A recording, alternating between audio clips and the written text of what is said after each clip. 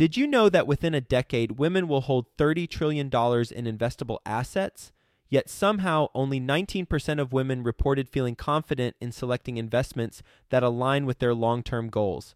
Our friends at InvestHer are out to change that. InvestHerCon is the #1 premier conference for women in real estate, and it's happening June 2nd through the 4th in Austin, Texas. InvestHerCon is not just another real estate conference. It's a transformational experience focused on real estate investing, business strategies, and self-care tactics, all designed to help women take control of their financial futures. Gain the knowledge and skills you need to grow your portfolio and build a sustainable business, all while connecting with over 500 women who are playing at the same level. To learn more and to get your tickets, visit InvestHerCon.com today and use the code 100BESTEVER to get $100 off your ticket. That's InvestHer, H-E-R, con.com, promo code 100BESTEVER to get $100 off your ticket. And sometimes you pass on a deal and then they go back to market and the price comes down and the price comes down and you're like, man, at that price, it'd be hard to lose. And whenever we say that, it becomes a problem. If you're a passive investor wanting to learn more about questions to ask sponsors in order to qualify the opportunities, in order to qualify the sponsor, in order to qualify the market that the property is in, then go to besteverpassiveinvestor.com. My team and I created this site just for you so that there is a free resource available to you to learn about the questions to ask, the things to think through prior to investing in deals.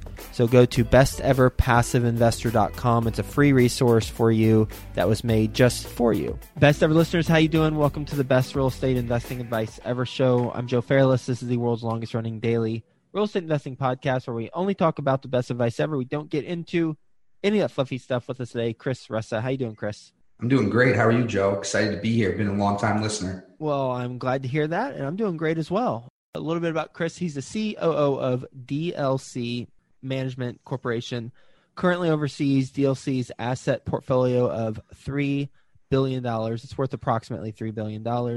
15 years of real estate experience, located in Elmsford, New York. So with that being said, Chris, you want to give the Best Ever listeners a little bit more about your background and what you're focused on right now? Sure. So DLC is a company that owns and operates open-air shopping centers. So some might call them strip malls across the country. We're in the eastern half, and so we are a fully integrated platform. We are not a passive investor. It's our business. So we buy it, we own it, we lease it, we manage it, we build it. We do everything in-house. So we don't third-party anything. And that's the niche we're in, which is we are buying value-added properties where they're under-leased, under-managed. We see opportunity that someone didn't, and we're trying to leverage the capabilities of the platform to access that value. Boy, this is going to be a fun conversation. I'm going to enjoy it because it's open-air shopping centers. Don't talk to a whole lot of my guests about that. And then also, you're the guy who's overseeing the whole portfolio and the value-add business plan. So let's talk about when you say you buy value-add properties, the open-air shopping centers that are under-leased and or under-managed. Will you elaborate on exactly what that means? Yeah, in commercial real estate, as most people know, it's an efficient marketplace and cap rates really drive that business. And so we're looking at higher cap rates and we're up deals, and we're looking for vacancy because we're looking to add the value on the vacancy. So we're looking for things where we're only paying for the existing income, and then we can come in and bring new income to the property and hopefully capitalize that income later. So that could take the form of a massive redevelopment that's a truly distressed asset, or it can take the form of something that we think just someone didn't have the vision and is under leased and under managed, meaning that there's probably more upside than meets the eye. But based on what we know, we have a portfolio of over 80 shopping centers today, and we've had more and we've had less since 1991 we've been around. So we have visibility into what the national tenants and local tenants are really up to. So we are sitting in the offices of a lot of national retailers, or we're meeting them at events, whether it's Starbucks or Walmart or McDonald's or TJX, and we're working with them to learn what their plans are. We're telling them what our plans are, and we can take that type of information and deploy that into opportunities where people might not have the platform we have, that database, those contacts, relationships, and leverage that information into opportunities. Well, let's talk about that. Let's say you're at a conference, you meet a representative from Starbucks, whatever his or her title is, but they're relevant to you. When you say you learn about their plans, what questions do you ask, and what are you ultimately trying to understand in those conversations? From a high level, we can talk about the publicly national companies like a Starbucks. They're announcing to the street how many locations they're going to open because they're projecting growth and they're promising growth to the street. When I say the street, I mean Wall Street. Because every time they add a new store, if you have a store where your average sales are $1 million, well, if you're saying you're going to open up 100 stores, just on net new stores, you're saying you're going to add $100 million of revenue to your business, and you focus on the existing stores to grow revenue. So those are two big buckets. And so the street's trying to get visibility of how many locations they are going to open, because they'll be able to get visibility in what the growth rate is of that business. So we have context because we have analysts following who's opening how many stores nationally. And then what we're meeting with those people, and we're trying to figure out, what does their store prototype look like? So how many square feet? What type of product are they looking for? Do they want to be inline in a shopping center? Do they want their own freestanding building? What type of co-tenancy are they looking for? Meaning, who do they want in the shopping center with them? What type of things do they want around them? We're looking to see what markets they're focused on, because they have a whole market planning department that says, here's where we want to be. And we're taking a lot of that information and trying to see how we can help them achieve those goals. What type of co-tenancy do they want around them? Everybody's different. So if you go to shopping centers, you can start to see that tenants end up close to each other often because they believe they have the same shopper, and that's going to create a cohesive shopping experience. In the enclosed mall world, this used to be a big thing when that market was really hot, right? You used to see Abercrombie and Aeropostale and Pacific Sunwear and Buckle and all these tenants in clusters, so that when the team went to the mall, they were all next to each other and they could shop everyone, and rising tide raised all boats. Mm-hmm. I would say it depends on the demographic. Whatever your demographic is, you want to go next to a retailer who has a similar demographic profile. My career started in commercial real estate on the corporate real estate side. I worked for the Sherwin-Williams paint stores, and I was opening up new stores for them, industrial offices, district offices, warehouses, everything corporate real estate. And one of the things we were looking for is there was a time period where we were looking to be next to breakfast tenants, whether that's Dunkin', Starbucks, someone like that, because the contractor comes in the morning, he gets his coffee, and he can easily pick up his paint. So it depends on who your demographic profile is. Got it. When you're having conversations with your internal team, and say it's whoever you report to, what are the questions that they're asking you about the performance of the portfolio? It's three partners. It's me, the CEO, the chief investment officer, the three guys. So we're meeting regularly. One of the things we want to know are a lot of the metrics, because they're long-term leases, typically with fixed rates or fixed bumps, you have visibility into rental growth. What we're focused on is a little bit more typically, and we're focused on all those things like occupancy and rent growth and where we are, because those things move, no doubt. But oftentimes we're having a conversation on sales. How is the retail sales in the center doing? Is the center comping up as a whole? Is the center going down? Because when we go talk to a retailer, if we can say this center's doing well and sales are trending up, well, that's a better story. And maybe the center across the street, the sales are trending down. And so we're getting more traffic and more shoppers. We're tracking traffic. We're talking about traffic all the time. We're talking about retail sales in our properties, and we're comping them. So we'll say we have barometers to say, how it's doing. Let's say Starbucks nationally, and I don't know this to be true, is comping up 5% nationally. Well, if in my center they're comping up 8%, that's indicative of above average performance. What's comping up mean? Comping up means in retail and the restaurant and all those fitness, they're comping last year versus this year. Are sales going up Comp or means down? comparison, right? Short for Yes. comparison. Okay, so they're comparing sales last year versus this year. Got it. And when you said Starbucks, I know it's just a random pluck from air example, but 5% versus 8%, what does the 5% indicate? If they were doing $1 in sales last year and this year the entire chain is averaging $1.05 in sales, and then I said 8%, my store that I'm the landlord for in my location is doing $1.08. That's a good story about the market and my property, that here's what's going on nationally and here's what's going on specifically in my center. Mm-hmm.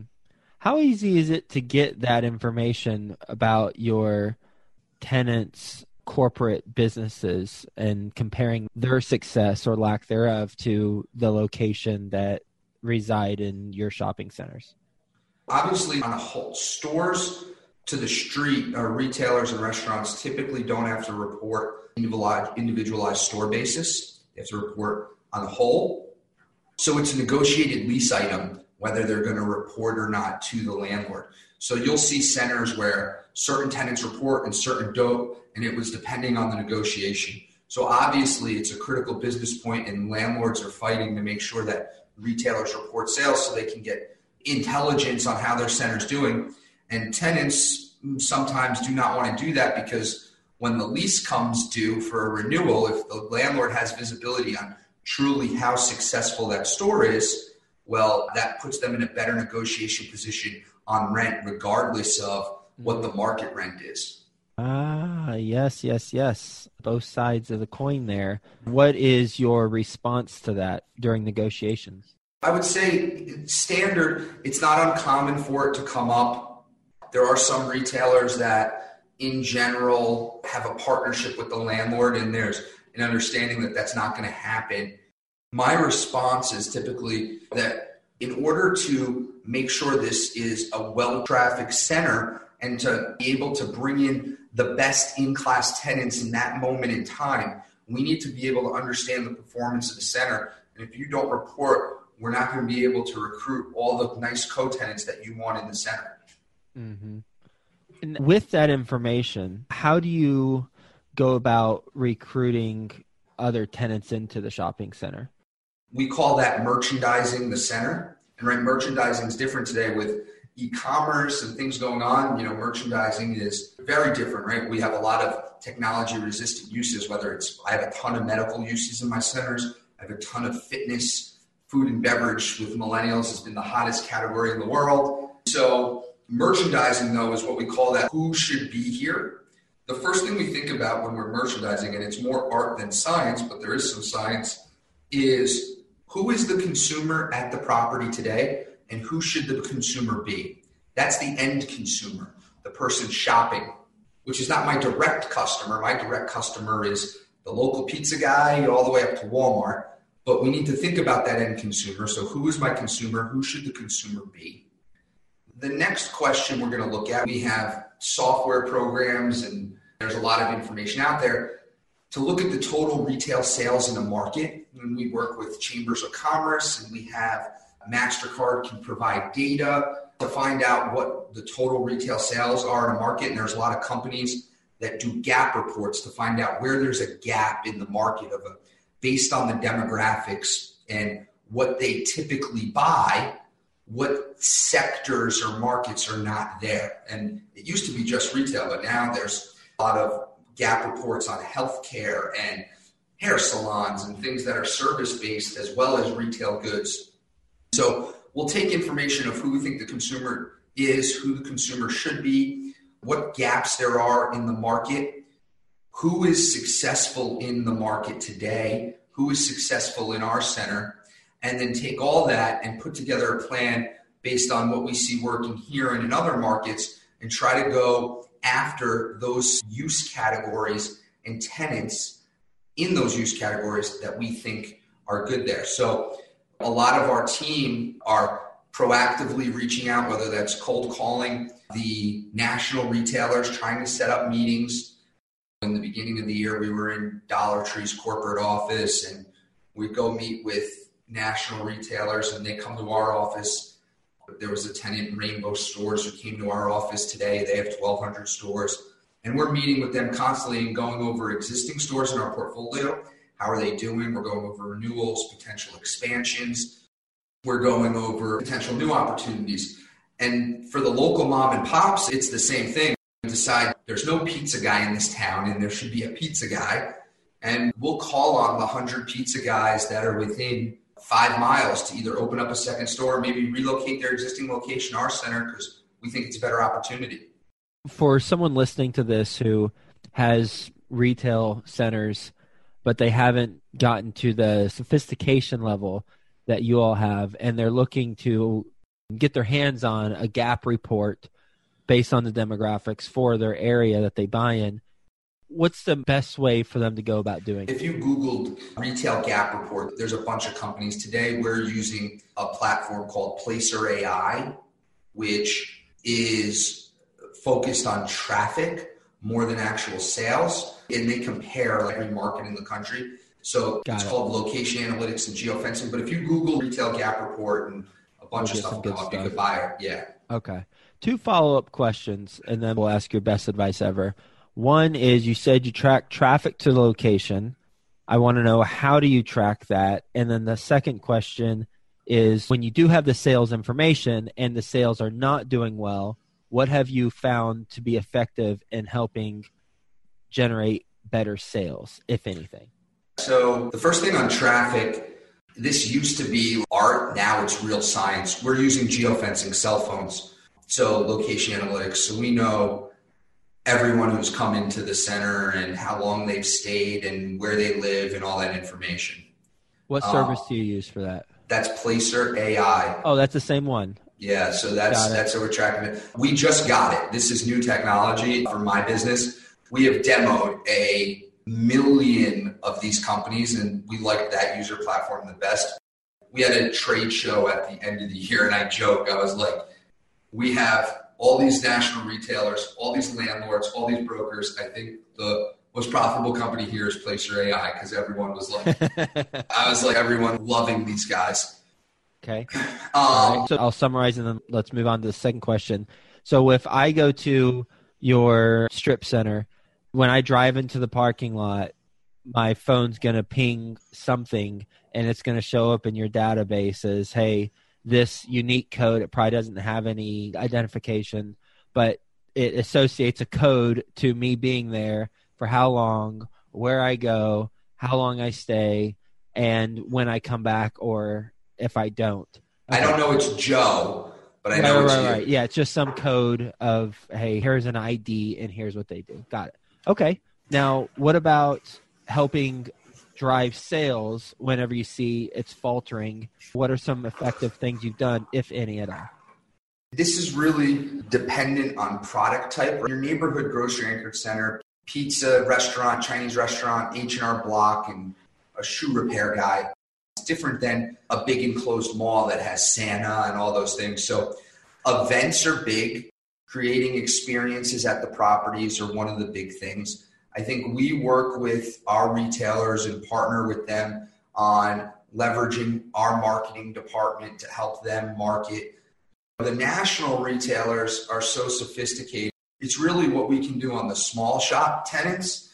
The nationals will tell me that if the store can be saved and it's a good store, that we need to do our job as landlords and go fill the center, because it's a vacancy problem. On the local side, we'll try to do things with events. We'll try to do things with our marketing department, help them with the social media, right? Some of them are not as sophisticated digitally, and maybe they don't show up on Google Maps when you type in 5 nearest pizza restaurants, and we'll help them with things like that all the time. Based on your experience, what's your best real estate investing advice ever?